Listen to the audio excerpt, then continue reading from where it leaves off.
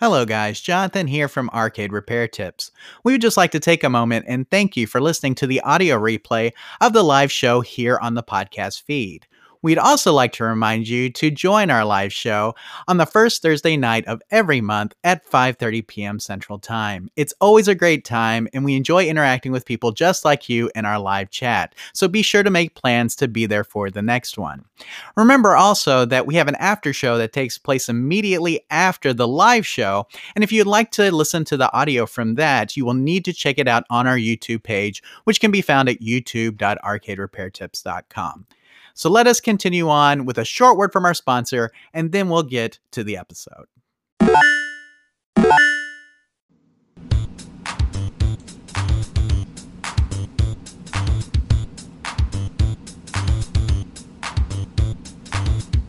Broadcasting from their world headquarters in Texas, it's the Arcade Repair Tips Live Show, the show that discusses arcade repair, restoration, news, and more. Now, here are your hosts, Tim and Jonathan. Well, hello, everybody, and welcome to the Arcade Repair Tips Live Show for August 2020. Tim, this is the episode 42, I believe, of the live show. I want to thank everybody for joining us tonight, and we're sorry for the little bit of delay that we had due to a little bit of an absence for Tim. Tim has been working hard at Dairy Queen, getting some stuff set up. I'm sure he'll enlighten us on that. But before I get to him, let me introduce myself. My name is Jonathan Lee Young, and I'm the producer, director, and editor of the Arcade Repair Tips video series. And joining me today, I already mentioned his name, but to give him a formal introduction, is Mr. Tim Peterson. And I would say this way, but you're actually this way on my screen. So there we go. But Tim is Mr. Arcade Repair Tips, and hopefully we're going to get to answer some questions tonight. I wasn't so sure, Tim. You're making me nervous. But me and the live chat had a lively discussion while you were frantically driving from Dairy Queen. So why don't you give us the scoop?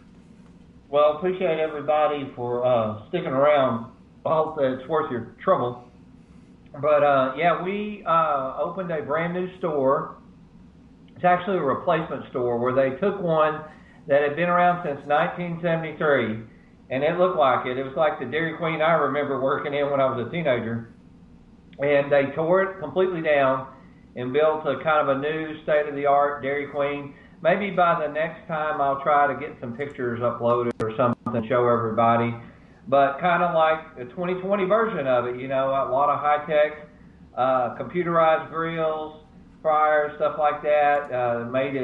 Make things go busy. But of course, they haven't had anything for 3 weeks while the process was happening. So everybody wants to come see the new Dairy Queen. People in town are proud of it. A lot of people coming in, bringing the kids. So we haven't officially had the grand opening yet. This is kind of a soft opening where we didn't tell anybody, but word spread obviously pretty quickly because we are very busy today. Well, and Tim, you know, we actually did some testing last night just to make sure that we had all the tech ready for today. And you were saying you get off at 5. You were already making me nervous because I knew you had a little bit of a drive. Then you had the traffic, of course, and you got off late. So we understand, though, Tim, and I think everybody here understands. Like I said, we had a great conversation with the live chat folks while you were on your way getting ready for the live show and getting everything set up. So, you know, I will say that we've got YouTube Punk here. We've got the real Hammer Billy Lee. He says hello. Let's see. We have Zodhan is here. We've got Jason Steverson. Louie is here, Tim, one of our great Facebook moderators. AMV, a Yane fan, is here. And just a lot of great people here in the live chat joining us tonight, Tim. And we look forward to interacting with all of y'all during the show. Remember, you can leave your questions and your comments in the live chat. We'll try to get to those as the show progresses. But Tim, is there anything else you want to mention before we roll into some questions? No, let's get started. I've held everybody up long enough. Okay, well, let's do it then. So, Tim, before we actually get started into questions, though, we did have a comment from the last show that I wanted to address here. And so I'm going to go ahead and throw that up here. And this is from Tim. Not you, Tim, different Tim. But we mentioned in the last show that you could jump her over from one speaker to another if you wanted to do like a double mono setup on a Street Fighter 2. And what I really needed to say was that the best way to wire that is in series. And so the parallel wiring really doesn't work as well for this because it can sometimes overload the audio amp, which I knew this, but I forgot to mention on the live show. And so your best bet if you're going to go with like a double mono setup is to wire them in series. And so I'm going to read Tim's comment here, Tim, so that way we can get across to everybody. Be a bit careful when adding a second speaker to an audio amp circuit. If you wire the speakers in series, then the ohms on the amp will increase and make it less likely to overheat the amp. Parallel wiring has the potential to fry an audio amp and reduce the ohms beyond the amp's minimum rating. So if you're unable to verify the speaker ohm rating and amp minimum ohm rating, just go with series wiring method to be safe. Good luck. And this is something, Tim, I should have mentioned, like I said, when we answered the question on the last live show.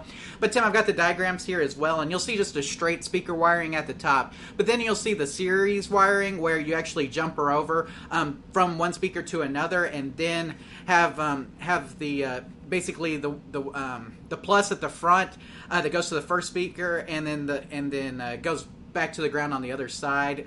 But wiring them in series like that will make sure that you don't overload your audio amp, which is very important because, you know, Tim, on arcade games, a lot of times audio amps are built onto the board. So we don't want to overload those amps for fear that we may have to do a board level repair, correct? Yeah, and this might be something they want to actually screenshot and print off or something. This is some really good information. Sometimes we're saying stuff and we kind of know this, but we don't always say stuff that we should or go into a little detail. So thank him for commenting on that and helping us bring it. Absolutely, Tim. Thank you for the reminder on that. I just wanted to go ahead and give everybody the update on that so they knew. Try to use series wiring on speakers when possible. If you're trying to do multiple speakers to one line, it will save you a little bit of trouble with, like he mentioned, overloading the amp. So there we go. Tim, we got some comments here. YouTube Punk says we stuck around because we heard Tim was going to give everyone the chat free blizzards. So, okay. and Tim would say you heard wrong. I think it would be the I made enough blizzards today. I'm good. Oh, okay. What did you have today? I want to know. I love blizzards. Well, the new one of the month is Oreo fudge brownie. Oh my goodness. But I want to try one that I never heard of. It was obviously one they had before I started there called Oreo cookie jar. Gotcha. And so if you've never tried that one, it's got cookie dough and Oreo and fudge in it. See, that one sounds like it's right up in my alley. Oh, getting a hug there too, Tim. So. Yeah. What you got? Oh, it's got a birthday present. Oh, there you go. So. She just turned 21. Oh my goodness. Happy birthday, late. Oh, her boyfriend got her a pendant. Nice. Oh, that's very nice. All right, love you too. All right. Okay, let me see what else we got here, Tim. YouTube Punk says, I miss those old school Dairy Queens. Let's see. YouTube Punk says, it needs a sign that says our ice cream machine actually works. You need a sign up there, unlike McDonald's, I hear. We actually have two. We actually have four now. So it would really have to be a catastrophic day for all four to go down. There you go. Well, Tim, enough of the Dairy Queen talk. We'll go ahead and move on to our questions for this month. And the first one we have, Tim, is from Sean. So let's go ahead and throw it up here. And Sean says, I'm trying to build an arcade from scratch. It was gutted except for the PCB. I've never done this before, but would love to make this my new hobby. Anyway, the schematics talk of a ground tree. Would this be what they are referring to? Any help would be appreciated. So, Tim, he's got a picture here, and these are the pictures that he sent. He sent basically a ground tree from the schematic for the board that he's trying to wire up, and then he sent what looks like just a terminal, like a barrier strip or a terminal strip. Is that really what Sean's looking for, or is he looking for something else? Well, I mean, it would work, but it's really not what we would call ideal for arcade games. Right. It has a kind of a different purpose. For what he needs more of a jumper ground wire strip. And I think you're going to show that in the next slide. Yeah, I'll go ahead and show it up here real quick. The difference is it has the ground or common, so you don't have to have a ground for each one.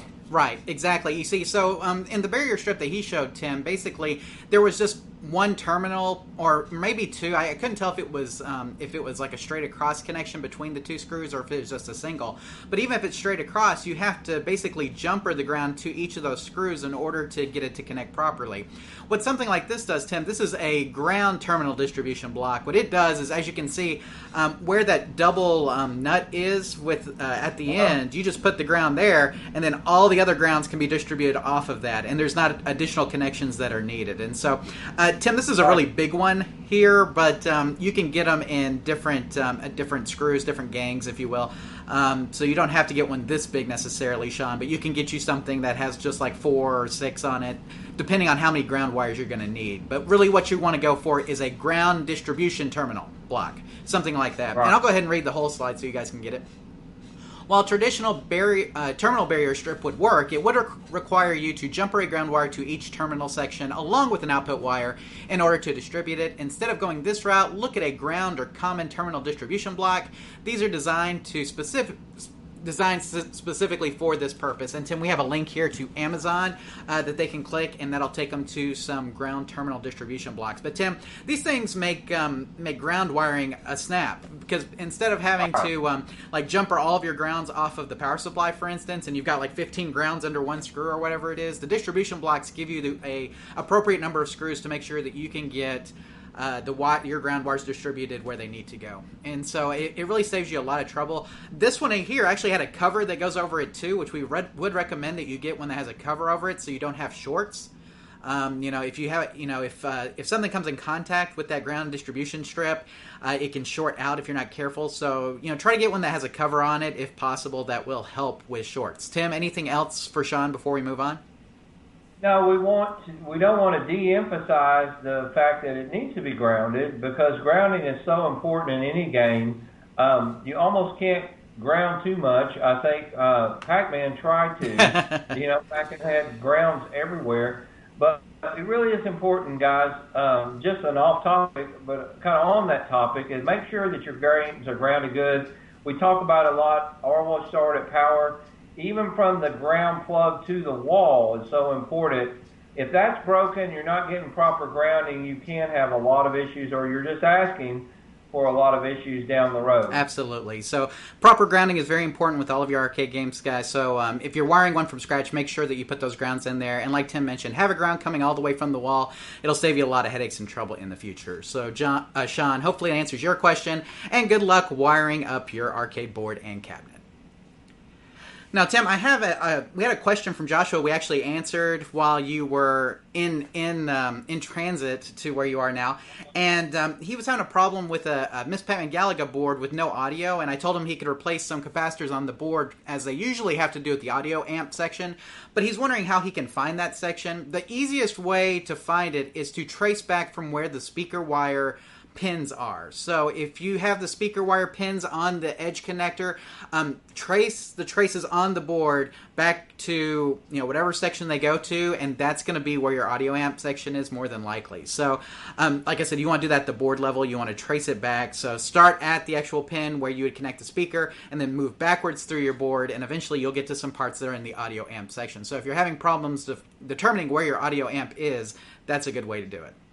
So I just want to get that in there for you, Joshua. I hope that helps. Tim, did you have anything else on that? It's kind of near the volume pot, too. If you have a volume pot, yeah. If you have a volume pot on your board, then it would be near that as well. So, okay, I've got AMV, a Yane fan. He says, I dismantled a Dell LCD screen which had a ground screw connected to the metal casing. I stupidly threw out the metal casing that the ground was connected to. How can I properly ground the board? So, Tim, he should just be able to throw this in under any ground in his cabinet, though. If he connects it to the ground on his power supply, or even the floor ground, that should be fine, right? Yeah, it should be fine. So you don't necessarily have to go back to the metal casing, per se, but you can take that all the way. If it's inside an arcade cabinet, of course, you could take that to your power supply, or you could take that to your actual floor ground that's on your AC plug. So that's another way to do it as well. So hope that helps. If you need additional details with that, let us know. YouTube Punk says he sent in his donation. Thank you, YouTube Punk, for sending in your PayPal donation. We accept all donations and we welcome them, and we thank everybody who gives us donations. We appreciate them so much. I will mention that the Regzer Show also threw a donation tonight, so we want to thank him as well. And if you feel like you would like to make a donation, then you can do that by clicking the little $ down below in the live chat if you're here with us live, or by going to arcaderepairtips.com/donate if you'd rather do it that way. So thanks to YouTube Punk and the Regzer Show for donating for this show. We greatly appreciate it, guys. Let's see. AMV, a Yane fan comes, would that ground strip work? Yes, the ground strip would work if that's what you want to do. If you have a ground strip distribution block in your cabinet already, you could go to something like that as well. But you got to remember, that ground strip is not grounded unless it's connected to a ground, like a floor ground or a power supply ground, right, Tim? Yeah. So make sure that it is connected to an actual ground. Otherwise, those screws are... just because it's a metal plate doesn't mean it's grounded, right, Tim? No. Yeah, you still have to have that connected to a physical ground somewhere, whether that's on the power supply or your plug. And the best way to do that is just take your meter, put on continuity check, and start at the end of your cord where the ground plug is, and you can touch the other grounds. And if you got a continuity or a beep or it ohms out, then you know that you've got good grounding all the way through. Or you can also help use that to try to find the break in your grounding. Absolutely, Tim. Great advice there, and hopefully that helps you out. So, okay, Tim, let us move on with our outline, and the next one we have is from Mike. And Mike says, hello, I have a 1943 Battle of Midway monitor that is not working. There is power but no net glow. The fuses are good. There's a clicking sound. I need some help, and I'm very frustrated. Any help is appreciated. Thank you, Mike. I don't know, did I get the very frustrated across real good there, Tim? Very frustrated! Maybe like this? Very. I don't know. But you know how people are. So, Tim, I read this question, and I thought to myself, I better bring in the big guy. So guess who I got? You got Michael. I got Michael! So we have a short video from Michael, and guys, we're going to start doing this. This is what we're going to call Michael's Minute. So every month, Tim, I'm going to send him one of our monitor questions, and he's going to send me back a fantastic video of him answering that question. So what we're going to do is we're going to play this video from Michael answering Mike's question about his 1943 arcade monitor. So here we go. Hey everyone, Michael here, coming to you from Florida. We have a message from Mike, great name. He has some monitor issues. He said his monitor is clicking. He said his fuses are good, no net glow, just a clicking sound. Usually the only thing in a monitor that can click, it would be a relay. If you have a chattering relay, that can be caused by low or what we call dirty voltage. And usually that can be solved by replacing some caps around the power supply section. I have seen them do that if something is shorted on the secondary side of it. So he could, with a multimeter, it'd be real easy just to check to see if he's got any shorts anywhere and go from there. I've seen monitors chirp, and that could be mistaken as a click, and it's actually just a chirping sound. And that's usually 100% shorts. Usually your hot will cause that, and if you have a shorted hot, more than likely your flyback will probably going to be bad in that situation. But this kind of question is kind of hard to answer without knowing exactly which chassis we're talking about, and maybe seeing a video or some pictures or something to go by a little bit more on it. But I hope this points you in the right direction. And if you still can't get it going, just let us know, send us a video or a little bit more information, and we'll do our best to get you going. But until next time, we see you later. Take care, everybody. So, Tim, that was Michael, and I know you didn't get to see the video, but Michael has two, it looks like two promotional stand-ups for Super Mario Maker behind him. Apparently, I talked to him, and he has been collecting video game memorabilia, so especially like advertising and cutouts and things like that. So, guys, just awesome to have Michael back on the show, Tim. I mean, you know, we've been trying to get him on in some capacity for a while now, but I'm so glad that he's willing to put together these little Michael's Minutes for us and do this kind of stuff. But Tim, let's just go ahead and kind of cover what Michael said here. And if you want to add anything to that, you can, but I'm going to throw it up on the outline scene here. So, like Michael mentioned, sometimes this type of clicking sound could be generated by a chattering relay that's getting low or dirty voltage. In this case, replacing the caps in the power supply section of the chassis should help with that issue. And Tim, you know, obviously that's something that we go to. That's almost like our go-to monitor repair a lot of times. But to hear Michael say it makes me feel better. What about you? But the other thing is that monitors will sometimes chirp, which is often mistaken for a clicking sound. And Tim, I think you and me have also had this where we've gotten this little chirping sound. If your monitor chassis is chirping, it could be caused by a short in your hot or your horizontal output transistor. and or your flyback. Of course, knowing the make and model of the monitor chassis can help us better diagnose your issue. Please get back to us with that information if you continue to have issues. So there you go, Tim. That's Mike's question. So I think Mike is actually in the live chat. So if you're here, Mike, hopefully that answers your question tonight. But what a treat to have Michael do that, Tim. And like I said, I think we're going to make this a regular thing. So you guys will be seeing him answering a question once a month. So especially particularly hard monitor questions, Tim, which is something that Michael is so good at. Yeah. And Tim, I did talk to Michael, and he may, this is not a for sure, but he may start doing monitor repairs again. Oh, so awesome. If you guys are looking for a monitor repair, I'm not promising anything yet because it's a maybe at this point. It may not happen, but he may start doing monitor repairs at some point in the future. So if he does, we'll let you know here first. So if he does start doing that, but right now, again, it's a definite maybe, I guess we could say. But if he does start doing that at some point in the future, we'll definitely let you guys know so you can send your chassis off to him. Because Tim, we've seen Michael work and we know he knows his stuff, right? Yeah, most of what we have learned from monitor repair came from exactly. Michael. And if you've seen any of our videos, you've seen Michael because he's in a lot of the monitor ones, Tim. He is in repairing monitor collapse issues. He is in, let's see, what else did we have?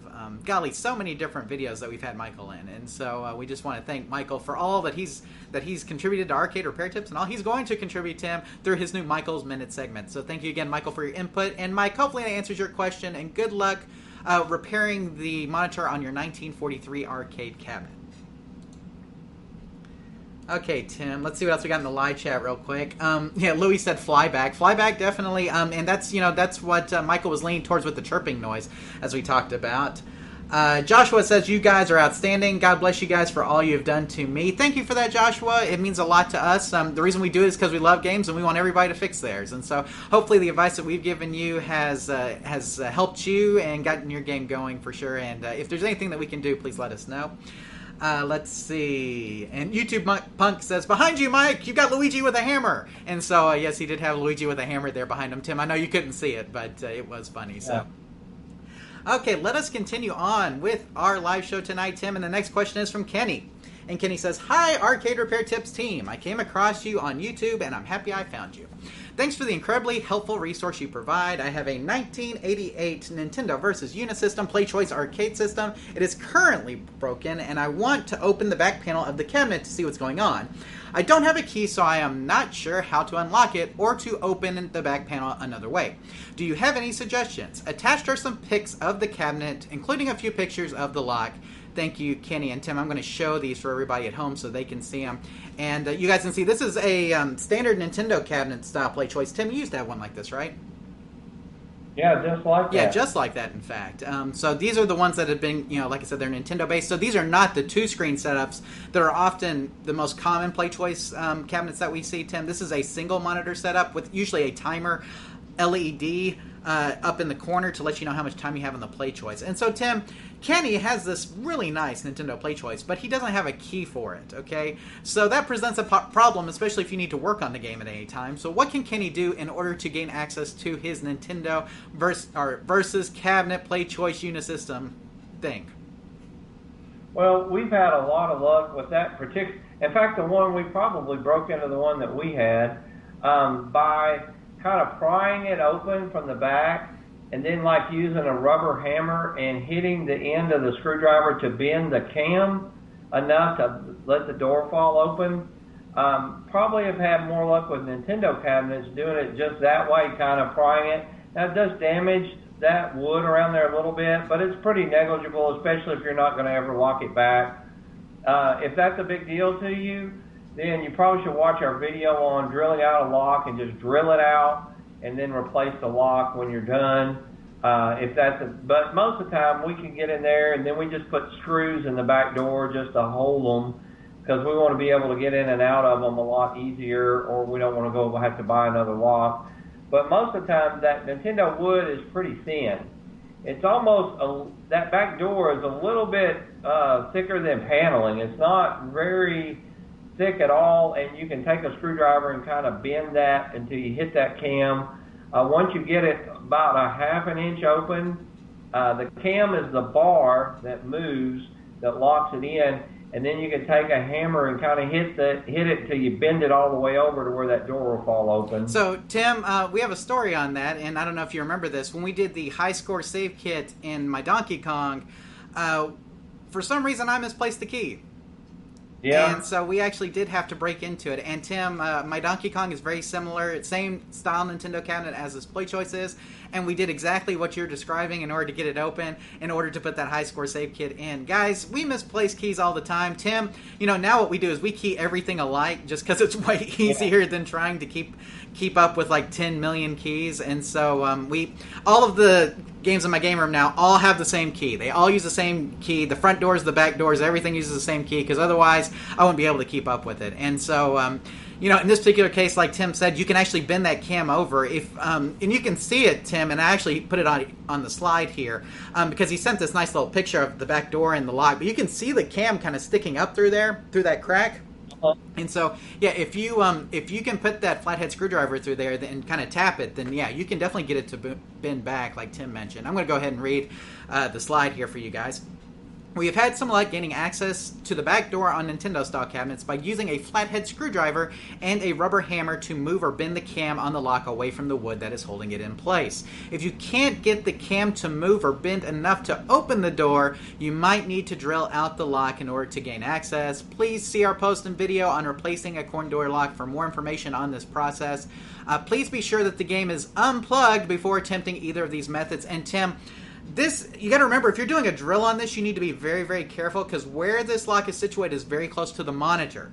And so if you drill all the way through, you may end up with some shards around or on the monitor tube or chassis. So be very careful with that. Tim, when we drill locks, a lot of times we don't have to drill all the way through, correct? No, once you start, it'll actually, a lot of times, then you can stick a screwdriver in the hole and turn it. Right. But most of the time, you don't have to go all the way through. It'll kind of fall apart on you. Right, exactly. So, in fact, in this particular case, it'd be better not to draw all the way through, just because, like we said, you really don't want those metal shards that are coming off the lock to fall on anything electronic inside the cabinet. On front door locks, we don't care as much, because a lot of times there's not as many electrical components up in those areas. But when you're dealing with a back door, there's boards, there's power supplies, there's chassis, there's tubes. You don't want metal shards falling on those. So be very careful. Don't drill all the way through the lock, but drill as far as you can and see if that cam will fall. And once it falls, you should be in good shape. Tim, anything else for Kenny before we move on? No, it's kind of scary how once you do it a couple times, how quick you can break into one. Absolutely. They're really not that secure. But it just takes a little practice, but it's always good to get your own locks or just to screw them down where you don't have to lock them. Exactly. So I can see why they have locks in the arcade, but for home use only, they should be fine without a lock. Absolutely. And like you mentioned earlier, Tim, a lot of times we'll just put a screw in it just so we can keep the back door on. But we don't want to lock it necessarily, because if we do that, we may not be able to gain access when we need it. So, Kenny, hopefully that answers your question, and good luck at getting the back door off your PlayChoice cabinet open. Okay, Tim, I'm going to go over to the live chat real quick. Danny said, I want to ask you, what did you first during monitor repairs when you first started doing it, how you learn how to solder boards really good? Okay, so how do you learn how to solder boards really good? That's Tim, this is something that we've talked about in the past. You can get solder board kits that actually will help you practice soldering. But Tim, a lot of times what we would do is you would just go to a garage sale or to Goodwill and get you an old circuit board or something like that, and just practice on that. A lot of electronics from the 80s, Tim, have really big solder pads, which are really good for practicing soldering on before you go on to a live board, right? Yeah, that's exactly what we did. I remember we took a VCR apart one time, or an old Laserdisc player, and we used the inside pad on it to practice on. That's a good way for something somebody's just going to throw away, and it gives you a good place to practice. There are some kits and stuff you can buy also just to practice or make stuff out of. And a lot of that stuff from the 80s, Tim, like I said, it has bigger solder points, unlike the stuff nowadays. The stuff nowadays has very tiny solder points. In fact, they're so tiny a lot of times, Tim, we have to use a magnifying glass or something like that to really be able to see what we're doing. And so with the 80s stuff, a lot of those solder points are huge. And so for practicing, getting good at it, use older electronics, any kind of older electronic that you can find as your, as a good practice base for it. And it doesn't, just find some old busted, it doesn't matter if it's a half cracked open TV or what it is. Anything like that will work if you pull it out of there and you can solder on it. So that's probably one of the best ways to practice. But they do have learn to solder kits as well on Amazon, and I can link to one of those in the show notes if you're interested in that you can order that will also teach you how to solder as well. Jeff says the cabinet lock can be easily picked with a fingernail clipper. Don't drill it. Use a fingernail cleaner, file piece. There's a video on YouTube on how to do it, and it won't damage the cabinet. There you go, Tim. So our friend Stan is really good at picking locks. He's a certified locksmith. We mentioned him before. Tim, I talked to Stan. His birthday was on August 1st, and so I actually called him, said happy birthday, and got to see his arcade setup. Yeah, he's very nice. Hopefully I get to see it in person someday. But Stan was a locksmith, and he could pick stuff with, just whatever you had around, basically, including like a nail file. So yeah, I don't have that much patience, I don't think. Yeah, exactly. So drilling is fast, easy, and it gets the job done, right? Yep. Jeff says just jiggle the file and twist it at the same time. It'll eventually turn. So there you go. Danny says that would be the best way to have your locks all with one key for sure. That's what I recommend. So buy a group of locks, Tim. We ordered ours, I think, from Twisted Quarter back in the day, right? Yeah, I think so. So Twisted Quarter is a great place to do that from. You can order them from a lot of different places, though. And so, just wherever you order locks from, order a bundle of them and just replace them as you need them. So, YouTube Punk, has Tim or John ever owned or worked on a Duramold cabinet? Tim, we have not, but man, Callan, one of our friends, man, he used to have a whole slew of them, right? Yeah, he did. So for those who aren't familiar, Duramold cabinets were produced by Williams, and they were for a lot of the Williams games. What all had Duramolds, Tim? I know Bubbles did. Sinistar, did it have a Duramold? Yeah, I think I've seen one in one. I think it was dedicated. I can't remember all of the Duramold cabinets at the moment, but if you haven't looked them up, do an internet search for those. Some really cool cabinets, Tim, but like I said, it was a Williams product, and so the ones you see in Duramolds are almost all Williams games, and so I know that we've seen Bubbles and Sinistar like that. I'm not sure how many others we've seen like that, though. Any more that come to mind, Tim? Not offhand. Just kind of threw me off guard. I'm trying to remember. Since you said those are the ones I'm envisioning. Right. Maybe somebody in the chat room can, if they have some, they can tell us what other games. Callan used to have like 6 of them. Yeah. I don't know. I don't think, was Joust ever? I don't think Joust was. Trying to think of what other Williams games off the top of my head. It'll come to me. We'll talk about it. If anybody else has any more Duramolds or has ever owned one, we'd like to know too, because those things were cool. And Tim, they're pretty rare, right? Yeah, I don't know how many of them were actually dedicated, but they're. Yeah, it's kind of like something fun to collect, There you go. They didn't really ever bring that much more at auction, but it seemed like that now they probably would. Absolutely. With collectors now, I think you would see it a lot more, so. Yeah. Okay, let us continue on here, Tim, with the live show, and the next question is from another Mike, and he says, hey guys, I'm new to the Facebook page and the YouTube channel. I'm not sure if you guys covered it or not, but I just got a secondhand Pac-Man machine, and I'm looking to restore it for the man cave. I'm trying to put a new control panel. I'm trying to put on a new control panel overlay, and I have no idea how to do it. If this is covered in one of your older episodes on the YouTube channel, which one is it? Thanks a lot, Mike from Washington D.C. Now, Tim, I could have just sent him, a little message back saying, "Hey, yeah, we've got it, and this is where it is, and everything." Right. But I kind of wanted to talk about some of the control panel overlay things that we talk about in that post. Not so much in the video, but in the post, because a lot of people may not be as familiar with it. But yes, to answer Mike's question, we do have a post and video on replacing a control panel overlay that you should definitely check out. But there are a couple of things, Tim, that I wanted to kind of get out there just so people, in case people were interested in doing this.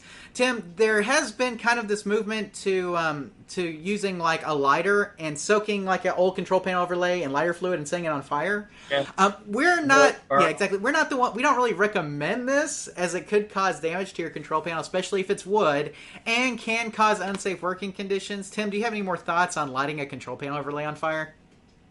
Well, some of it is just, I guess it's about time consumption. To really do it right, it takes a lot of time. I think the last one we did was at your house. seemed like it was going to take us forever just to get, and we're pretty anal and we want to get every ounce of the old stuff off and everything. But the method that we use with the heat gun and stuff really seems to work okay. We're doing the same thing. We're applying heat, but we're scraping it off, not letting it just burn off. Having said that, I haven't actually done that method in so long that it's not like I don't unrecommend it. I'm just like, to each his own. If that works good for you, it certainly should be like on a Pac-Man should be a metal one, like you said, to make sure there's no wood. And then, to me, you always have the residue smell of the burning and the lighter fluid. But I guess if you paint it afterwards and give it some good time, it'll probably be okay. Yeah, and the biggest thing though, Tim, is safety. Just making sure that if you're soaking something in lighter fluid and lighting it on fire. That just doesn't seem very safe to me. I don't think that's an OSHA approved method, Tim. But but for those of you guys who may not be under OSHA, it is a method you could use. We don't recommend it, but it's something you should do. Tim, like you mentioned, heat gun. We use scrapers, WD-40, Goo Gone, Goof Off, that kind of stuff to get it off there. Magic Eraser works really well if it's really stuck on there, but the burning method's not our favorite. But Tim, the other thing I want to mention is you need to buy high quality artwork from a reputable source, and the reason why is because it makes a huge difference when you're putting it on. If you get cheap artwork, it's going to look cheap on the overlay. If you get good quality artwork, it's going to look really nice. And so if you don't mind the cheap look, if you just want to throw it on there, you think it's going to get beat up or something, that's fine. But you do get what you pay for when it comes to artwork, Tim. And so make sure that you buy really great artwork. It will save you a lot of trouble when you go to put it on the cabinet, right? Yeah, well, the case in point would be Arcade 1-Ups. The first round that came out looked great, but they were kind of cheaply ink printed and stuff, and they didn't last any time. And you notice now they've had to replace a ton of them, and the newer cabinets have better artwork, which we told them a long time ago. You can't go cheap on the artwork and stuff, especially if it's something you're going to play. And if you're looking for places to get high quality artwork, we recommend our resources page. That's at arcaderepairtips.com/resources. And we do have an artwork section under there. Tim, Game On Graphics is one that we recommend. Phoenix Arcade. Is there anyone else besides them that you know offhand that produces pretty high quality artwork? Well, I'm looking for some myself, and those are the first two sites that I went. The Game On Graphics is cool because they let you upload your own kind of stuff, and they'll help you make a custom kind of deal. But it's hard to beat the quality of Phoenix Arcade. They're always, if you want something as close to the original, probably even better, that's who I would highly recommend. And I know there are other people, since we don't buy a ton of artwork anymore, that are probably out there doing. Just ask them about maybe the methods that they do, the material that they print on, stuff like that. And it is true, a lot of times you get kind of what you pay for, especially when it comes to artwork. There you go, exactly. And so we've got a couple other things. Real Hammer Billy Lee says Galloping Ghost Reproduction sells great arcade art. Tim, can't say enough good things about Galloping Ghost. The arcade, their artwork, anything involved with them, guys. They've got one of the largest arcades in the world in Illinois. Just great stuff out of Galloping Ghost. You can't go wrong with them. But yeah, Phoenix Arcade. Oh, here's the thing. Game On Graphics and Phoenix Arcade, Tim, we've been using for over a decade. Maybe 2 decades, right? Almost 2. Yeah, so we were using Game On Graphics before they were Game On Graphics, before they changed their name. And so, these places do really high quality work. We really recommend them because we've had the experience with them. So, Tim, something else while we're talking about resources and vendors that you may want to know is that the real Bob Roberts is taking orders again. Wow. But it's not Bob so much. It's Bob's wife that's fulfilling most of the orders. But if you send an email to him, they are fulfilling orders now. That's awesome. Yeah. So, like I said, Bob has kind of stepped out of that. I think he's still recovering, but I think he's slowly getting back into things. But, somebody posted on one of the groups the other day that therealbobroberts.net is back open. So if you guys are looking for any parts, you can always get them from Bob. He has always had high-quality stuff. Tim, we've recommended Bob since we started this thing, and we're going to continue to recommend him. So if you're looking for parts, therealbobroberts.net is back open. Highly recommend it. So let's see what else we have. ThisOldGame.com. Heard a lot of good things about them, Tim. I don't think either one of us have used them personally, but still, I've heard that they have really good artwork. So, okay, is that everybody? Okay. Blake says there's a video of a guy using O'Reilly brake fluid aerosol to wipe black cabinet paint right off. So, which is interesting because, Tim, usually we use Citrus Strip or something like that. So I'm going to check out this video for sure. Let's see what else we have here. Danny says, I've been having problems with older Golden Tee boards before I've bought them, used and work, and I keep having issues burning up in the same spot, and I've checked my wiring connections, and they are fine. Danny, have you checked your power supply to make sure it's not too high? I mean, that would be my thing. Tim, any other thoughts? Yeah, or it's not grounded properly. You know, something is causing that issue. You're getting too much somewhere, you know, or it's not grounded properly. Yeah, typically, that is, like I said, that's, you know, you'd have something, for it to be burning up like that. I mean, typically it'd be a power supply issue. And Tim, this is something that's really important, is that you can have your 5 volts dialed in and your 12 volts can be wrong, right? Correct. And so be sure that you have both your 5 and your 12 dialed in, because I know a lot of people will just go off the 5 and think, okay, I'm getting 5 volts, I'm okay. But just because you're getting the 5 doesn't necessarily mean you're getting the 12. Tim, we've had power supplies where we get 5 volts on the 5 volts line, we get 14 on the 12, right? Yeah. And so check your power supply really good there, Danny. Make sure that you're okay on there. Do check your wiring and make sure that everything's good there. He did say his wiring was good. And so, Tim, that really only leaves the power supply at that point, because there's really nothing else in there, right? Yeah, I would heavily look into that area. Sounds good. Let's see. Rexer Show says he uses Game On Graphics a lot, so he has a good, like I said, he has a good relationship with them. Let's see. Danny says maybe it's because it's before they went to hard drive. I don't know. Would be better to run a cooling fan above the board. Actually, the ones before they went to hard drive are usually more reliable than the ones with the hard drives. In our experience, right, Tim? Yeah, I agree. So, but I don't know if the wiring is the same or not. So, I mean, that'd be the question. So, anyway.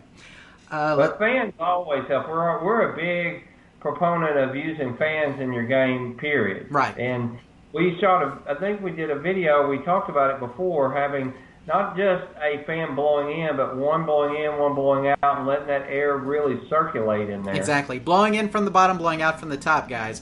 You got to remember that cool air falls, hot air rises. So, you know, if you can blow in from the bottom, blow out from the top, then get that air circulating through your cabinet, it really does make a difference.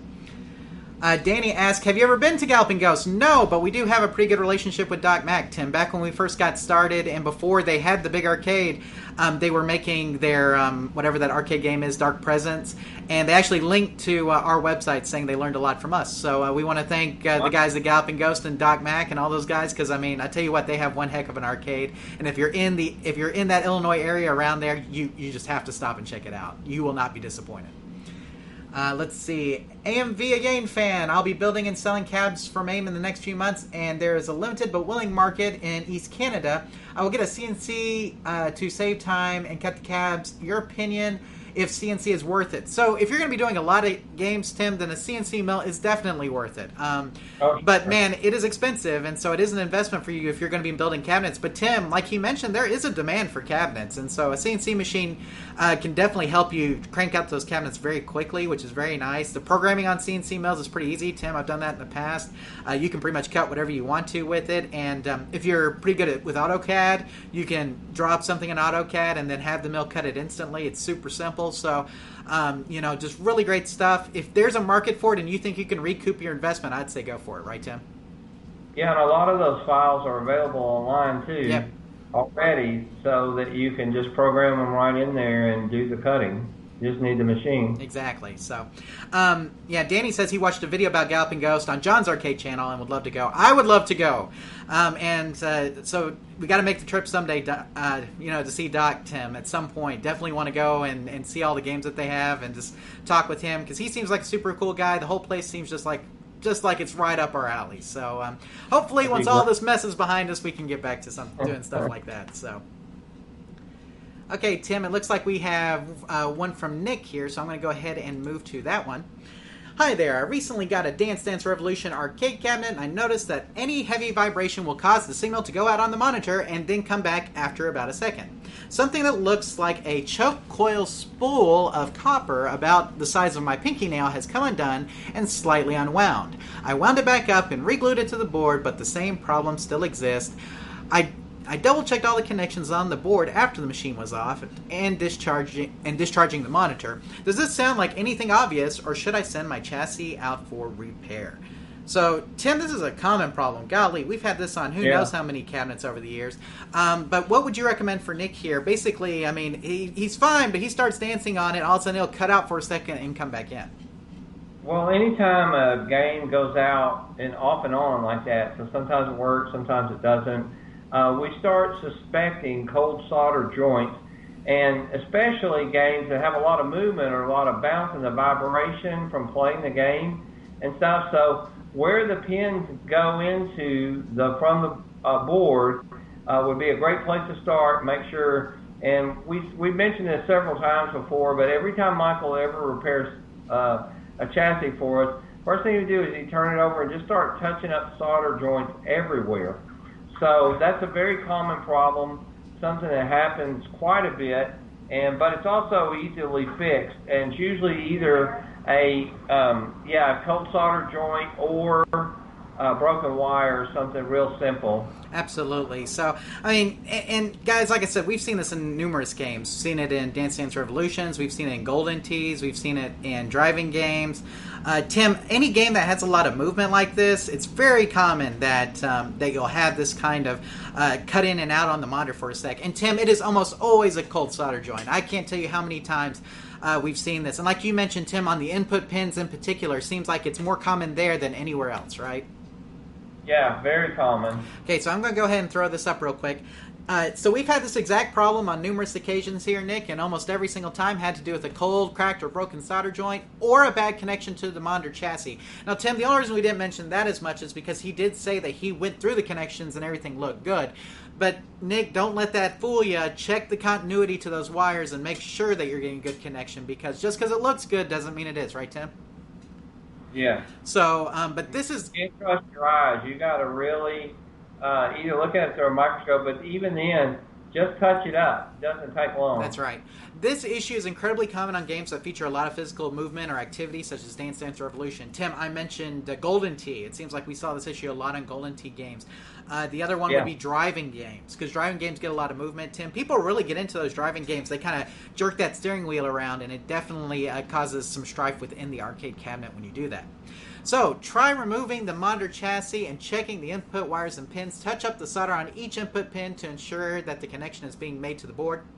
And then touch up any cold, cracked, or broken solder joints on the rest of the chassis as well. And then once you do that, Nick, hopefully that will restore all of your issues and you won't have that split-second cutout that you're getting. But like Tim mentioned, super common, cold solder joint, because all it takes, Tim, is a little bit of movement, and that pin just separates from the solder just for a second, and then all of a sudden you don't have a picture anymore, right?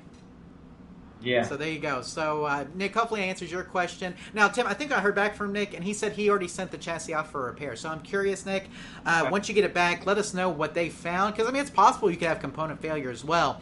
It's just in our experience, we've seen a lot more cold, cracked solder joints than we have component failure with this issue. So, Nick, hopefully answers your question, and let us know how the repair on your Dance Dance Revolution monitor goes. Okay, Tim, and now we have some questions from YouTube. Danny says we need to take a road trip show when everything is better. That would be great. Tim, I feel like I need to make like 100 road trips to make up for all of this time I've been inside. So we'll see about that. Maybe at some point we can do that. But Tim, we're up to our questions from YouTube, where we kind of rapid fire some of the questions that we've gotten over the last month. And so, Tim, we have 3 YouTube questions that we're going to answer here in rapid fire order. So we'll go over those, and then we'll get to them one by one. And so, Tim, the first one is from Justin, and he says, should I disconnect the DC output on a power supply completely before plugging in and testing? It will boot if I do not. So if he does not disconnect it, it will boot.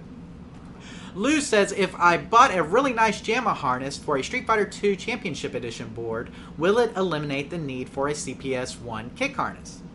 And then Samuel says, whenever I try to press down on the joystick, it doesn't respond anymore.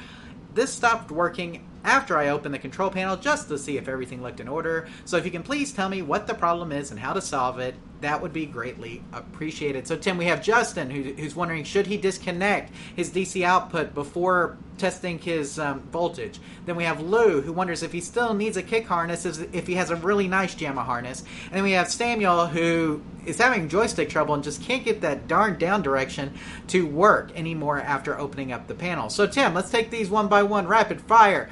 Justin, do I have to disconnect the DC voltage in order to check the power supply? No, you don't have to at all. You can check it with it completely wired up. In fact, that's the way we do it most of the time when we get a game, Tim. If we're just getting it for troubleshooting, the very first thing we do is turn it on, check the power supply. We don't disconnect anything, right?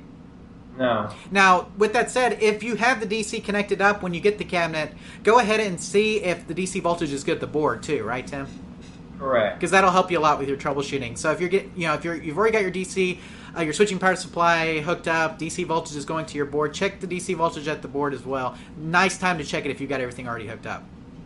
So what do you think about Lou? He's got a nice JAMA harness. Does he still need a kick harness if he's going to wire up a CPS1 game like Street Fighter 2? Yeah, you have to have one because there's not even the best JAMA harness. Their pinouts are missing for that. Exactly. And Tim, I can put it real simple for him. No kick harness, no kick. Right. That's why it's called the kick harness. That's why we refer to it as the kick harness, is because on Street Fighter 2, all the kick buttons are on the kick harness. So without the kick harness, no kick, Lou. So there you go. And then Samuel. So down is not working after he opened up the control panel. What's going on, Tim? Well, it's possible one of the terminals is not on or in the wrong place. Most of the time, it's a wiring issue or something. We talked about that before. But check the connections is what you got to start with. Absolutely. So, Tim, let's go ahead and show the answers that you gave here. And so, Justin, so if the DC voltage is already hooked up in your cabinet, just go ahead and test the power supply as it is. That's what we do, Tim. You do not need to disconnect it to check the voltage. You can check the voltage as it is with it hooked up. And if you're going to do that, go ahead and check that voltage at the board level as well to make sure that you're getting good voltage there. Lou, unfortunately, you will still need a CPS1 kick harness. The main JAMA pinout for this board does not include a place for you to connect the kick buttons. So like I mentioned, no kick harness, no kick. So you got to have the kick harness on there in order to get those. So even the nicest JAMA harness on a CPS1 game, you're still going to need the kick harness to do that. And then Samuel, it's possible that one of the terminals the terminal on the down direction joystick switch came off when you opened it. It could have been either the ground terminal or it could have been the activation terminal for down. Check the connections and see what you find when you open it back up. Tim, it is super common, you know this, that when you open up a control panel, one of the terminals comes undone or a wire comes out of the terminal or whatever the case may be. Because when you reach up in there with your hand to unlatch it, a lot of times you will catch some wires, or when you physically open and close it, some of those wires will catch. And so there's a little trick to making sure that you don't snag any wires when you're doing that, and it's just you have to be very careful when you're putting it all together, right, Tim? Yes. So there you go. So check those connections, Samuel, and see what you find. Tim, anything else on these three questions before we move on? No, we can move on. Okay, sounds good. So, Justin, Lou, and Samuel, hopefully that answers y'all's questions, and good luck with all of your repairs, and let us know how everything is doing. So, Tim, I'm going to go over to the live chat real quick. Overbuilt Automotive says, question, I bought an early 80s pole position 2 sit-down about 9 months ago. Works, but the screen image is shrunken in top and bottom images. It's squeezed in. So, Tim, it's squeezed this way. So what do you think is going on with this pole position? Well, it could be an adjustment, but more than likely it's starting to have vertical collapse. Exactly. Or horizontal collapse, and it needs to have his chassis repaired. Right, so you're starting to lose your vertical a little bit here, Overbuilt Automotive. So we do have a video and post on repairing monitor collapse issues. Tim, if you see a little bit of fold over, then it may just be some caps in the vertical section, correct? Hopefully. But if it continues to collapse down, then you may have to replace the vertical IC or other things as well, correct? Exactly. And another thing with vertical, guys, is make sure that your B plus voltage is dialed in on your monitor chassis, because if your B plus voltage is low, sometimes you will have picture size issues. So those are things you want to check. Check all of the caps in the vertical section. Check the vertical IC, and then make sure your B plus voltage on the chassis is dialed into what it's supposed to be. If you check those things, Overbuilt Automotive, then you should be in good shape. Louis does say, did you try the adjustments? Or not Louis, excuse me. YouTube Punk says, have you tried the adjustments? He does say yes. So Tim, he has tried as much as he has adjustment-wise, but still can't get it right. More than likely an issue with the chassis, correct? Yeah, it's starting to go out. It's time to give it a repair. There you go. So Overbuilt Automotive hopefully answers your question.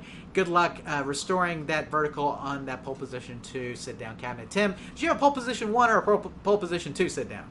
It was 1, right? 1. Yeah. I remember we had one of those. So it's a really cool cabinet, Tim, and I remember we were having a party, And it was about, I don't know, 3 hours before the party. We lost power because we had overloaded a breaker, and we booted that thing back up, and it didn't boot. I remember that. No. Pole position.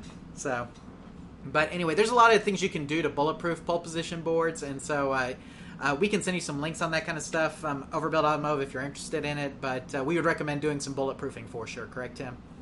Yeah, I highly recommend it if you want to keep it. Yeah, there you go. Okay, Tim, so you got your tech tips for this month. Now, Tim, this isn't really a tech tip, but we know that a lot of arcades are starting to open back up now that we're starting to relax some of the COVID-19 regulations, in some states. And so for this tech tip, it looks like we're just going to give some sanitary tips on... What is that? Connecting to the network. Oh. Please try again later. Oh, that's Alexa there. There you go, guys. But anyway, we know that, obviously arcades are opening up, and so there are things that are happening that, we need to keep our arcades clean, we need to keep them sanitized. And so, Tim, this tech tip is basically you giving some tips on how people can do that, correct? Yeah, we thought that it not only is it needed because of arcades opening, or maybe you're an arcade owner, or maybe your own game room. You're wondering how, if you're going to have a party or you have some kids over or something, how can you keep them as sterile, as sanitized as possible?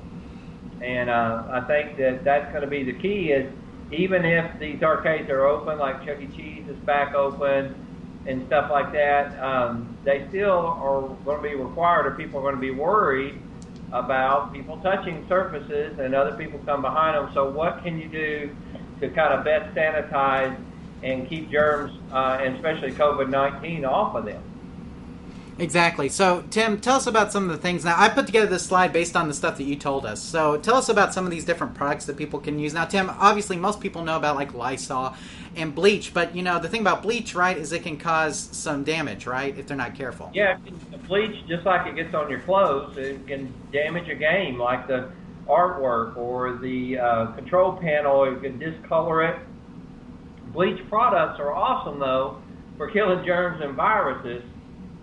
So one thing I would want to recommend is you need to clean it first. In other words, your games, you can't just go around spraying Lysol on them and call them sanitized. They actually do need to be cleaned first.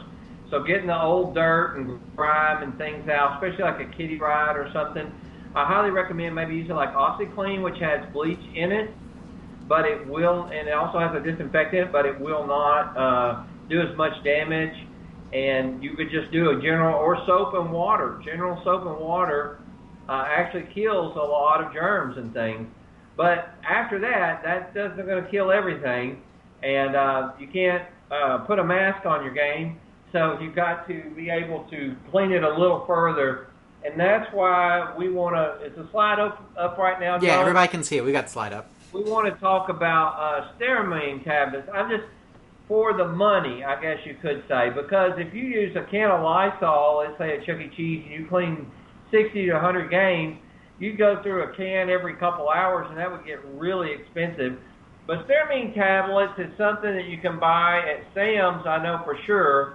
And what you do is you drop them, kind of like Alka-Seltzer or Tums, a big drop, you put it into a water, just regular water bottle, and then you can spray it and make like a spray.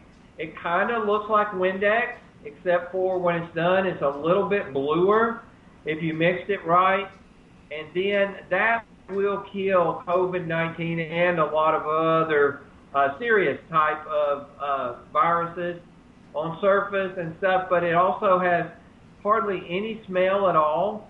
And so we want to highly recommend, but you can easily spray down and wipe a game within seconds, the places that people touch, and you go into the next game. It will, it's not 100% guaranteed, John, but it definitely is probably better than we were doing.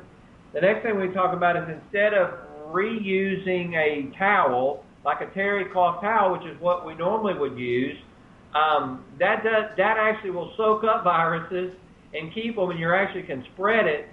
Use a paper towel or something that you can actually, after wiping down, you just throw it in the trash. So let's say the virus gets onto the paper towel, at least you're throwing it in the trash afterwards, and it's not just going to spread it to the next surface that you clean.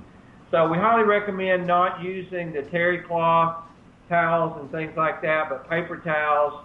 And of course, hand wipes, sanitizer, all that stuff helps, but it does have to have a high, they were talking about the other day, a lot of sanitizer, it doesn't have a lot of alcohol in it or enough.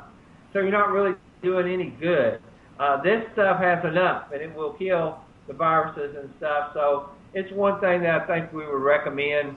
If you've never checked out, even for your house, we figured out that one bottle should last you. What was the price on it, John? Was it $4 or something? It was $5 for an entire bottle that had like 40 tablets in it.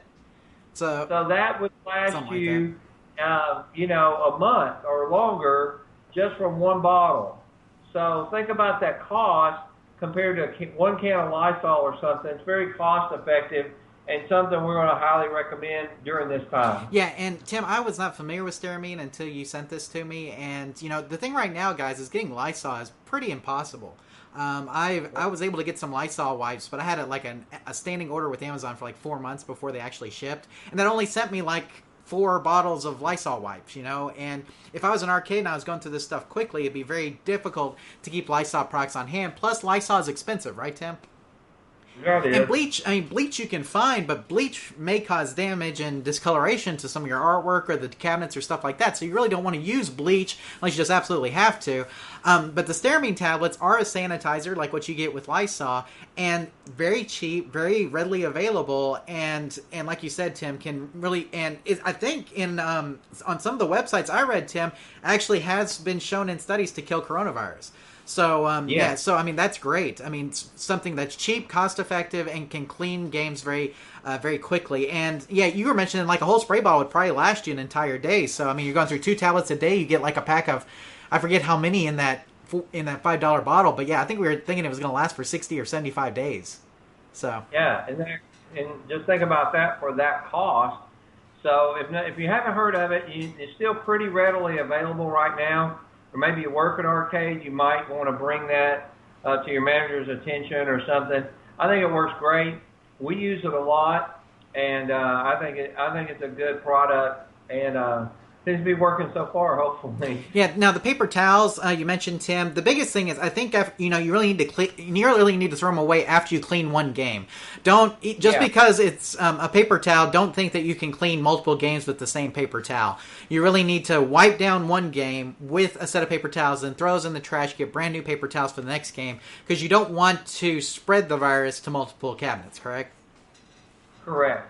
Kind of like wearing gloves. They protect you, the person wearing them, but if you're touching surfaces and touching other surfaces, you're really just spreading it around if you're wearing gloves, not washing your hands. Correct. So be sure if you're using paper towels that you wipe down each individual game with a set of paper towels and then throw those in the trash before doing another game. And Tim, we mentioned hand wipes and sanitizer, and making sure, like you mentioned, Tim, that you have high-grade sanitizer that is good. Tim, some of the sanitizer has also been poisoning people. I don't know if you've seen that, Tim, where the amount of a certain type of alcohol is actually having a negative effect. So, guys, get your sanitizer from reputable sellers and reputable places. Don't just buy from Joe Blow sanitizer or hand sanitizer or whatever. See if you can get some from Target. And Tim, when I go out to stores, which is rare, but I do see the antibacterial gel out there and things. So you can get it. I'm just saying it's out there, so and encourage your customers to use them after they play a game to prevent the spread to other cabinets. Sounds good, Tim. Anything else before we move on? No, I don't think so. Okay, well, I think that's a really good tech tip, especially for the times that we're currently living in, Tim, because there's a lot of arcades that are opening now, and with the opening of arcades, we know that the virus has not gone away, even though we are opening arcades. So we want to be cautious. Those who have arcades, you want to do your best to sanitize everything to make sure that your customers don't get sick. So, Tim, I think great tech tip, and thank you for giving us that one this month. So there you go. Joshua. he was the one that's having the problem with the audio amp on his Galga Mispack board. Yeah, we're going to recommend, and there's some people who do that kind of repair. Raymond at Arcade Components could actually diagnose that, arcadecomponents.com, so you may want to contact him. Because here's the deal, I could replace the capacitors, but there could be something else going on, and I don't have a scope or anything to tell you what's going on, Joshua. So your best bet is to send to somebody who does that board level repair stuff already, like I said, like our friend Raymond at arcadecomponents.com. So you may look him up and see how much he would charge to take a look at your board and get it back to you. So if you don't feel comfortable doing that yourself, you see, if you replace the caps and it doesn't work, then you can always send it off too. So I mean, there's nothing wrong with trying it yourself first, and then if it doesn't work, shipping it off to someone, right, Tim? Yeah. So there you go. Okay, Tim. Well, let's go ahead and get into the discussion portion for this episode. And Tim, I don't know if you saw this, but it made headlines everywhere. Hundreds of teens go on a chaotic rampage at Memphis Putt-Putt Center, New York Post.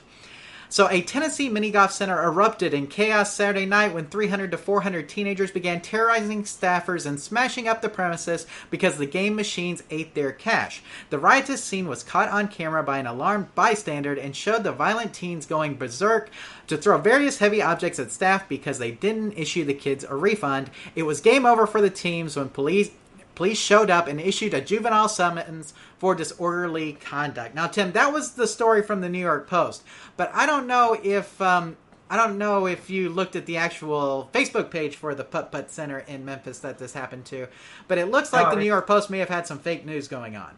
So, because here is the actual update from Golf and Games Family Park from their Facebook page, Tim. This is from the source. Okay. And they said, adhering to COVID guidelines, 100 people are allowed inside the building. 300 to 400 people were never inside the building at a given time. Individuals decide to jump the line and get on the go-kart ride while another ride was in progress. While security and other team members tried to get the queue line in order, the decision was made to suspend ticket sales in an effort to be sure everyone got their appropriate number of rides. Within 2 to 3 minutes, several individuals engaged in a verbal confrontation before being separated by security and staff members.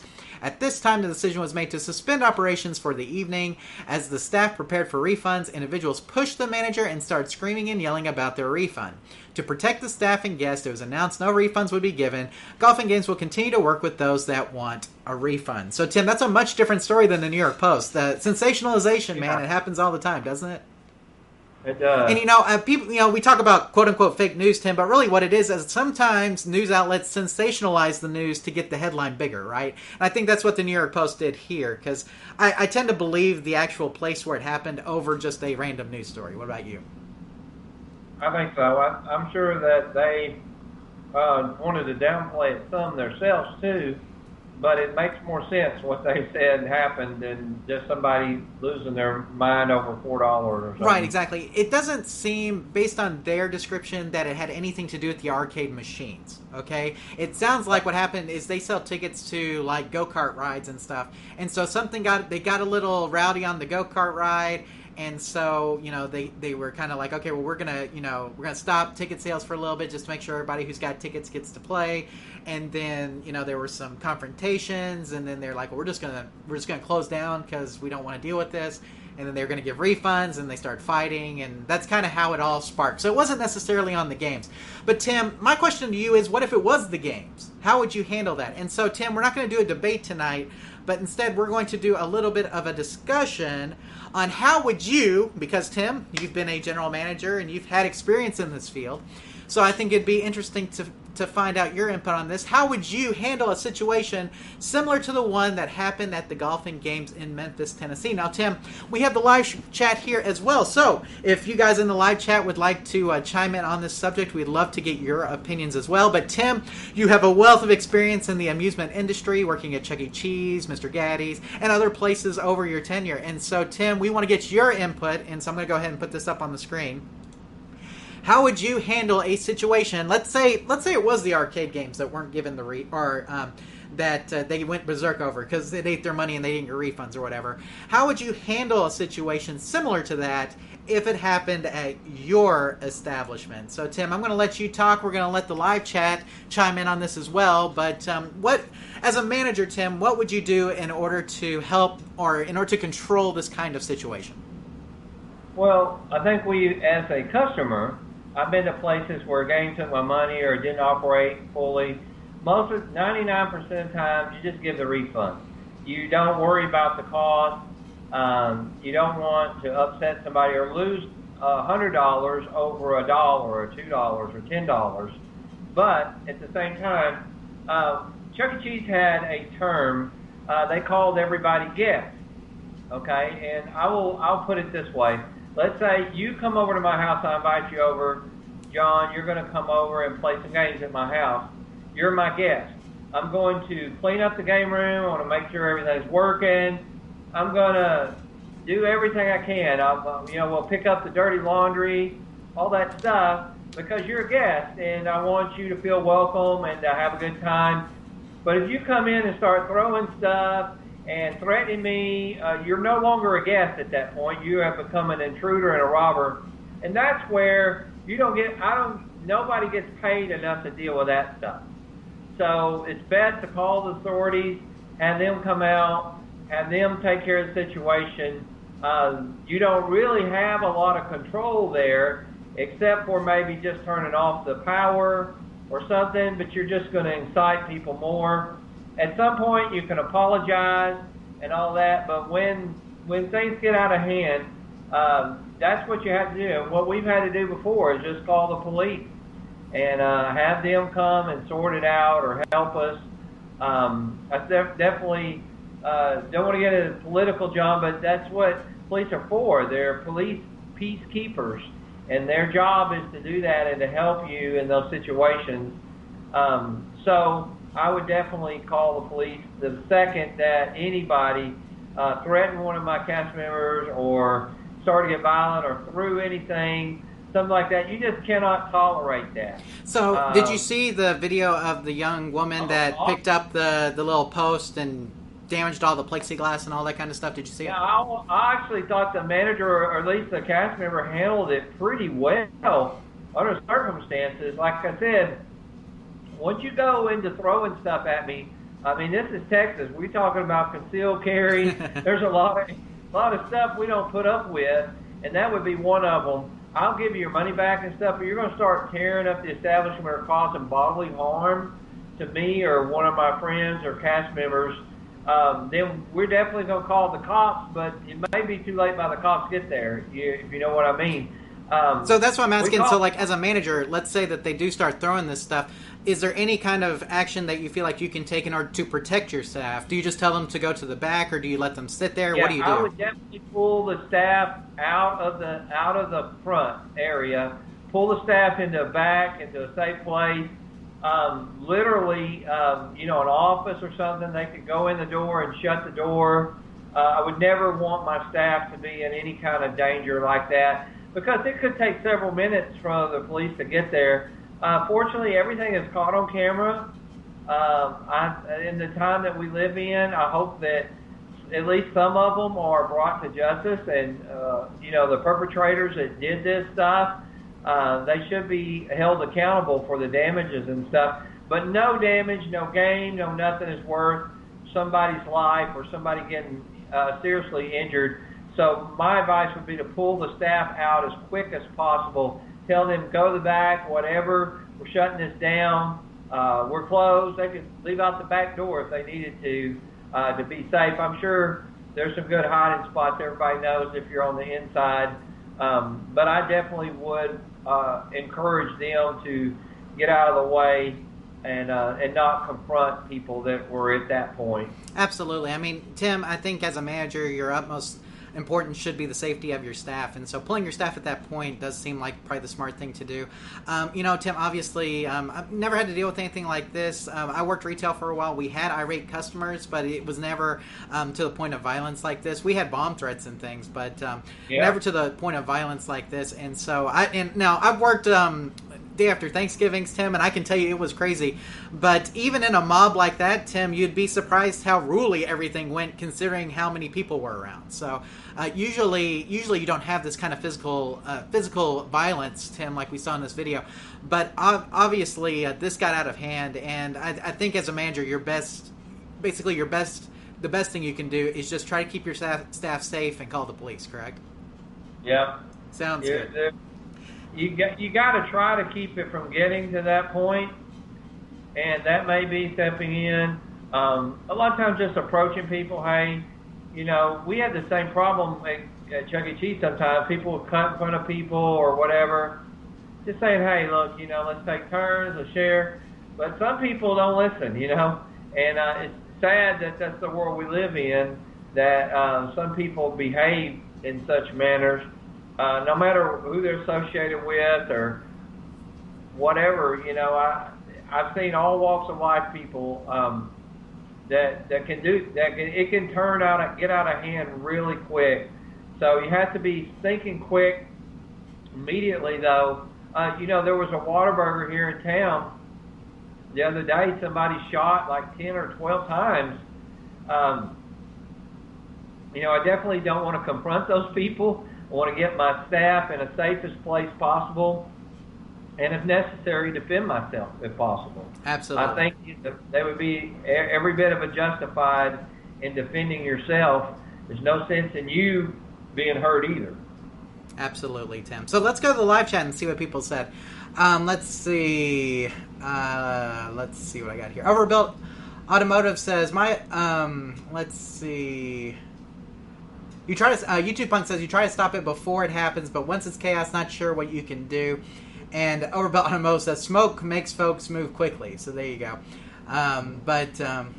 Yeah, it's crazy. I mean, and Tim, I think a lot of this has to do with kind of being cooped up like we all have been with COVID and, having to stay home and not being able to get out. I think it is making some folks a little crazy. So it seems like we're seeing more of these incidents happen more recently than we have in the past. Is that just me? Yeah. Have you heard of the there's one way that they're talking about controlling like teenagers like that. Have you heard of the high pitch that I can't hear because of my age or it doesn't bother me? No, I haven't. You can play it, and a teenager will drive them crazy. It hurts their ears and stuff. That's one self-defense. You can actually go over an intercom and hit this, and it makes a pitch that as you get older, you lose that high pitch sound, but teenagers can hear it, and it hurts their ears to the point where most of them will leave right away. I don't know if you guys are familiar with that. That's kind of a safe way to disperse a crowd. If you're older and it doesn't bother you, like it doesn't bother me much. But too many rock concerts for you and me, Tim. Drives my teenagers and my dogs crazy. So. There you go. Well, if you guys are watching this after the fact, please chime in the comments or reply to us on Twitter or Facebook. Let us know what you would do if you were the manager in that particular situation. Tim gave you his advice, but what do you think about his advice? Let us know, and we look forward to having some more discussion with you in the future. So, Tim, thank you for your input on that. Tim's going to eat a little dinner real quick. So, what we got there, spaghetti? Sorry, guys. Oh, I understand. Like I said, you were in such a hurry to get back. I know you didn't have time to eat, so... I haven't eaten all day since 6 a.m. Golly, they need to give you something. You work at a freaking food establishment. That's what my wife says, but you don't understand. It's like when the kitchen is already pressed, and then you're like, oh, and by the way, can you make me something too? There you go. Well, I'm telling you, you need to score some of those tacos or something. I love those tacos at Dairy Queen. That's my favorite. But anyway, so let's see. We have. YouTube Punk says, what song were you talking about? You're not talking about a song. You're talking about a tone, right? Yeah, I'll have to maybe send you a link to it or something. There's a tone that people are using in amusement areas and stuff like this that you can't hear. It's a real high-pitched sound. I know there's a YouTube video on it, and it's fun to play with your kids to see. From what I understand, it literally will make their head hurt, and they can't stand it. It's like a dog whistle. Blake says, well, I need one of those anti-teenager sirens to wear all the time. So there you go. But I don't. If you find it, let us know. I think maybe some of our live chat will do some research on it. I'm curious. So. Okay, let us go on with our discussion here, Tim. And the next one, you sent this article to me, and I posted it on our Facebook page, Tim, but I thought it was interesting. This actually came from the Asia Pacific area of the Washington Post. It was not a local story per se, not a U.S. story, but I thought it was interesting because the company is actually, I think, from the U.K., Tim, that this is affecting. But this spring, Dave Watson, general manager of Jolly Roger Amusement Rides Limited, flew to Dallas to present Chuck E. Cheese with his new coin-operated children's ride. The machine, which Watson said cost his company about $64,000 to develop, features a miniature train chugging around a grinning likeness of the mouse mascot. Then the pandemic shutdowns hit along with the bankruptcy filings. Watson said that his team at Jolly Roger is racing to develop self-cleaning rides now that are embedded with an antimicrobial coating. Realistically, you can't wipe down a ride every time a child has been on it, he said. Now, Tim, the big point of this article, though, is that he has not been paid back anything for that $64,000 because they are in bankruptcy and they're not paying vendors right now, correct? Right. And it just kind of hit at the wrong time, Right. Because, I mean, I tell you what, my kids would love that ride. Yeah. They're train it fans. Looks like a cool ride. So, but that ride nobody has been on because he flew that ride over here from the UK, put it in a Chuck E. Cheese in Dallas, and it's just been sitting there because they're closed. 64K just sitting there. Yeah. It's crazy. But like I said, I don't know how long this bankruptcy reorganization is going to take, Tim, but I mean, it's going to be for a long time before he's able to recoup that investment, correct? It's going to be a while, and then again, they're going to struggle too. Is who's going to want to loan them money? Exactly. Or exactly. credit. So, I mean, the other thing, though, the thing you sent me about this was that his company is developing that antimicrobial coated games, and I think that coating is actually produced by University, Tim, in the article talks about it. But they're actually going to coat games with this stuff so that they're kind of self-cleaning, correct? Yeah, that was what caught my attention, is that how after the coronavirus is over, or even during this pandemic, how things are going to change. And these games are coming out kind of coated that self-clean that keep them from getting, containing or holding the virus for people to touch them. Which is huge because, I mean, the amount of staff it takes to wipe down games, Tim, as you know, it's a lot of staff, correct? It's a lot of staff and it's a lot of time consuming. By the time you clean all the games, it's time to start over and clean again. Exactly.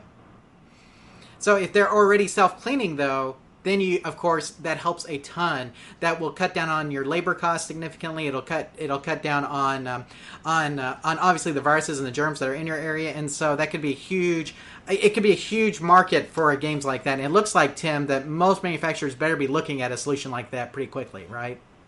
I think so. And by law, you have to be doing such things. So you can't just not clean your games and be open. You can say, well, the governor said I could be open, but here in Texas, you actually have to have somebody out there cleaning in order to be open. Correct. Yeah, Tim, where I work, we're a manufacturing plant, but we have a person who comes through 3 times a day and sprays everything with Lysol. Yeah. I mean, and that's so we can stay open, so.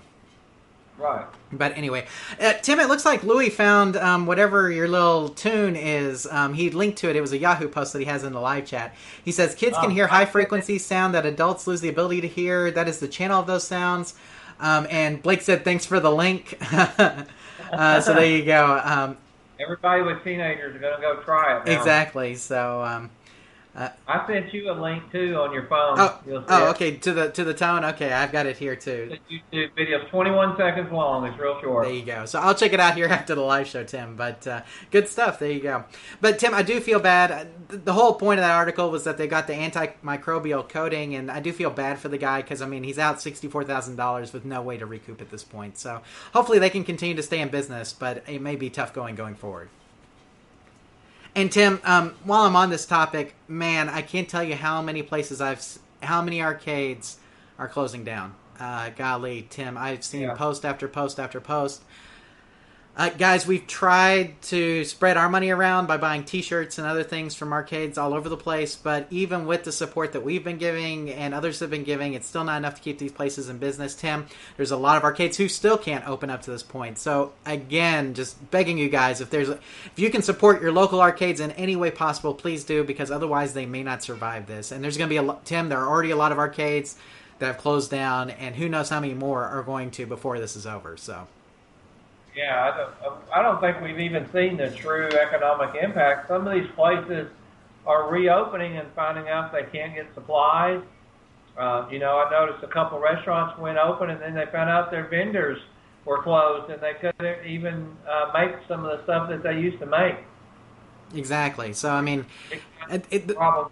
like you said, Tim, we may just be at the beginning of the fallout. So if you can support your local arcades and restaurants and bars, any way you can support them, whether that's picking up food and drink items through a drive-through or curbside, or if that's buying merchandise, if that's donating to Patreons, GoFundMes. Tim, we've given money to a lot of different Patreons and GoFundMes for arcade support. It's just really, really hard to be an arcade owner. Guys, there are a lot of people who gave up their day jobs to open up arcades, basically full-time, and for that to be their business. And Tim, they're seeing their dreams die, and it is depressing as all get out. So if you can do anything to help these guys, I know that they would appreciate it tremendously. So, Right.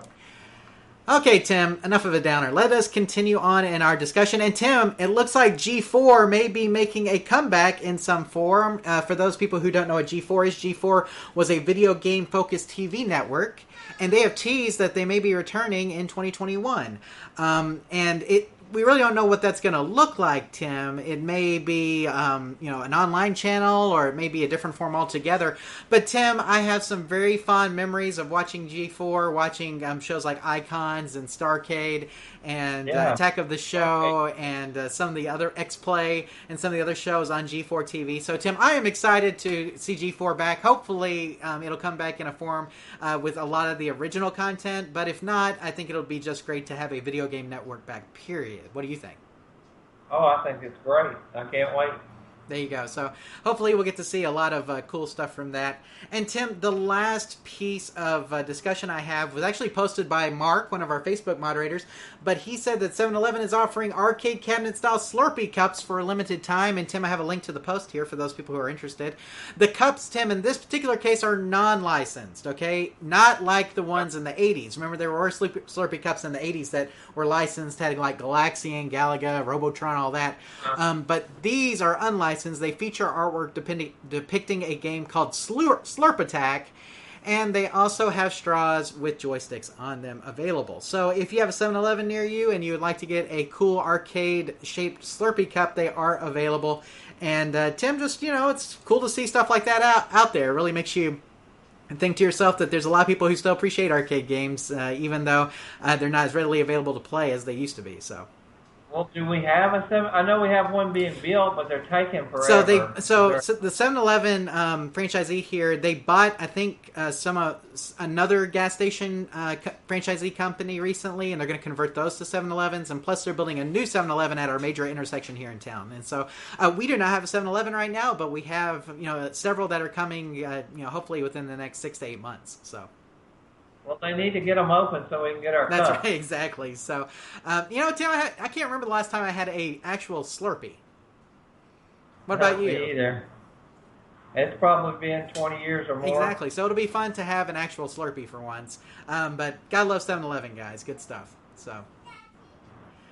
Okay, guys. Well, I think it's about time to wrap it up, Tim. I'm going to go ahead and do our wrap-ups here. So if you want to eat some spaghetti real quick, feel free to.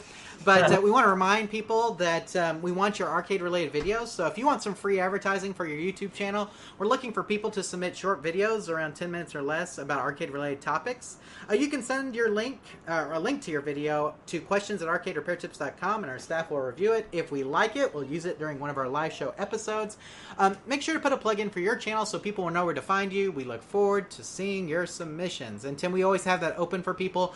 And we started doing that because, YouTube started demonetizing people who didn't meet their new criteria. They went up on their subscriber counts, their view counts, in order to qualify as being a YouTube partner. And so in order to help some of you guys who may be on just the cusp of being YouTube partners, if you have content that's arcade related that we can feature on our channel to help you get more subscribers, we'd be happy to do that.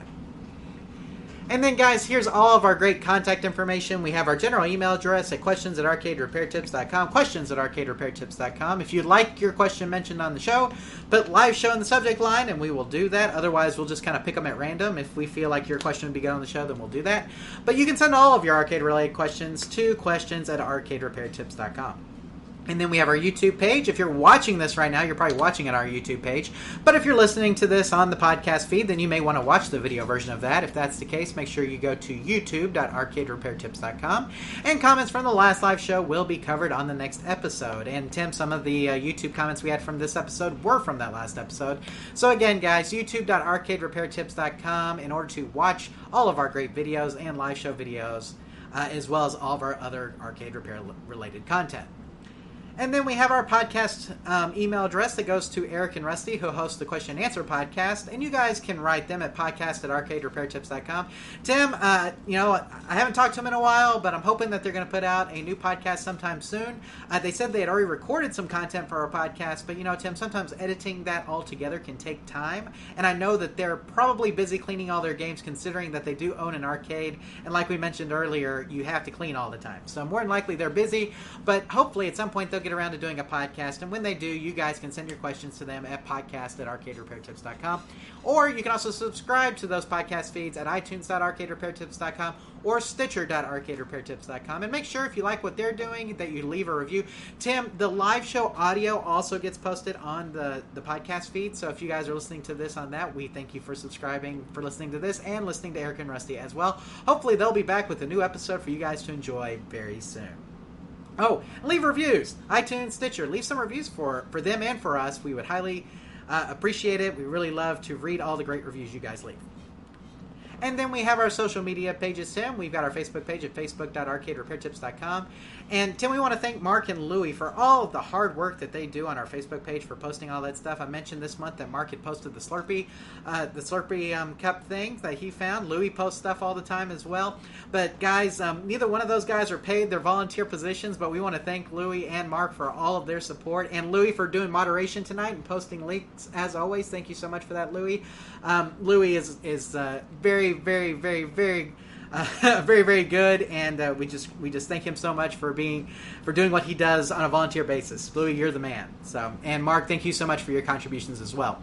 Now, facebook.arcaderepairtips.com is one way to get all your fantastic arcade repair related news, but you can also subscribe to our Twitter feed at twitter.arcaderepairtips.com. You can follow us there, send in your questions there as well, and all of the content from the Facebook page gets cross-posted to the Twitter feed, so you won't miss anything if you do that.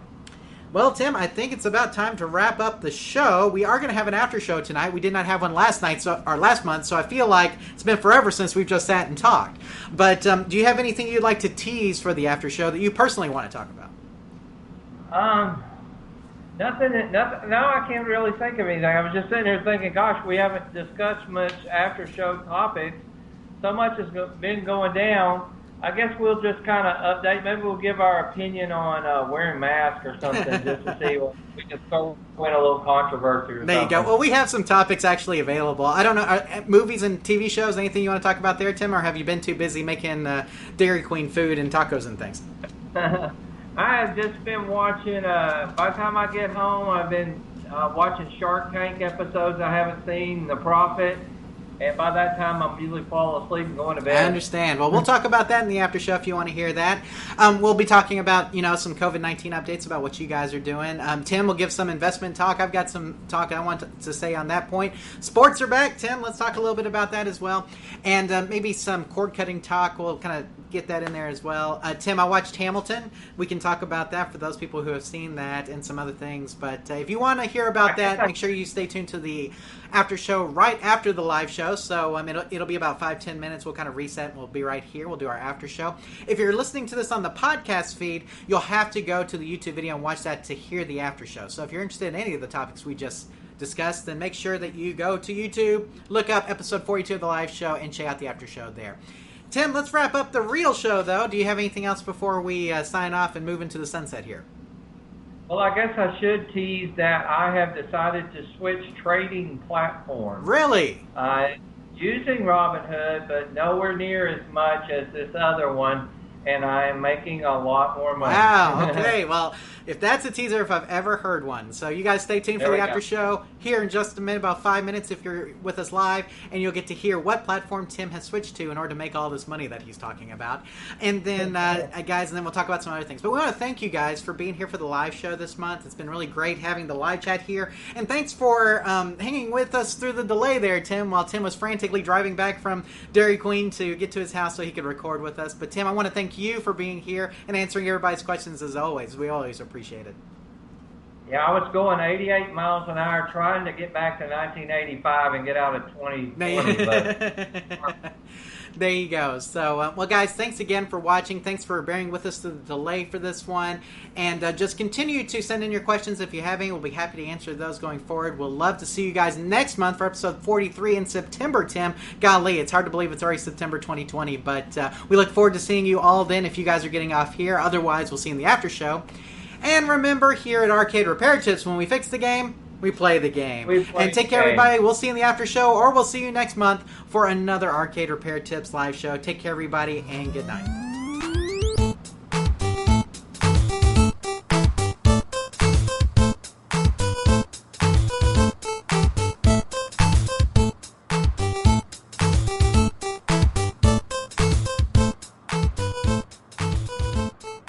Thank you for watching this episode of the Arcade Repair Tips live show.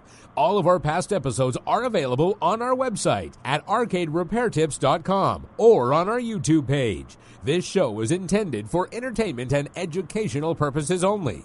Please consult a professional before attempting to repair any coin-operated machines yourself. The preceding program is a Varcade Entertainment production.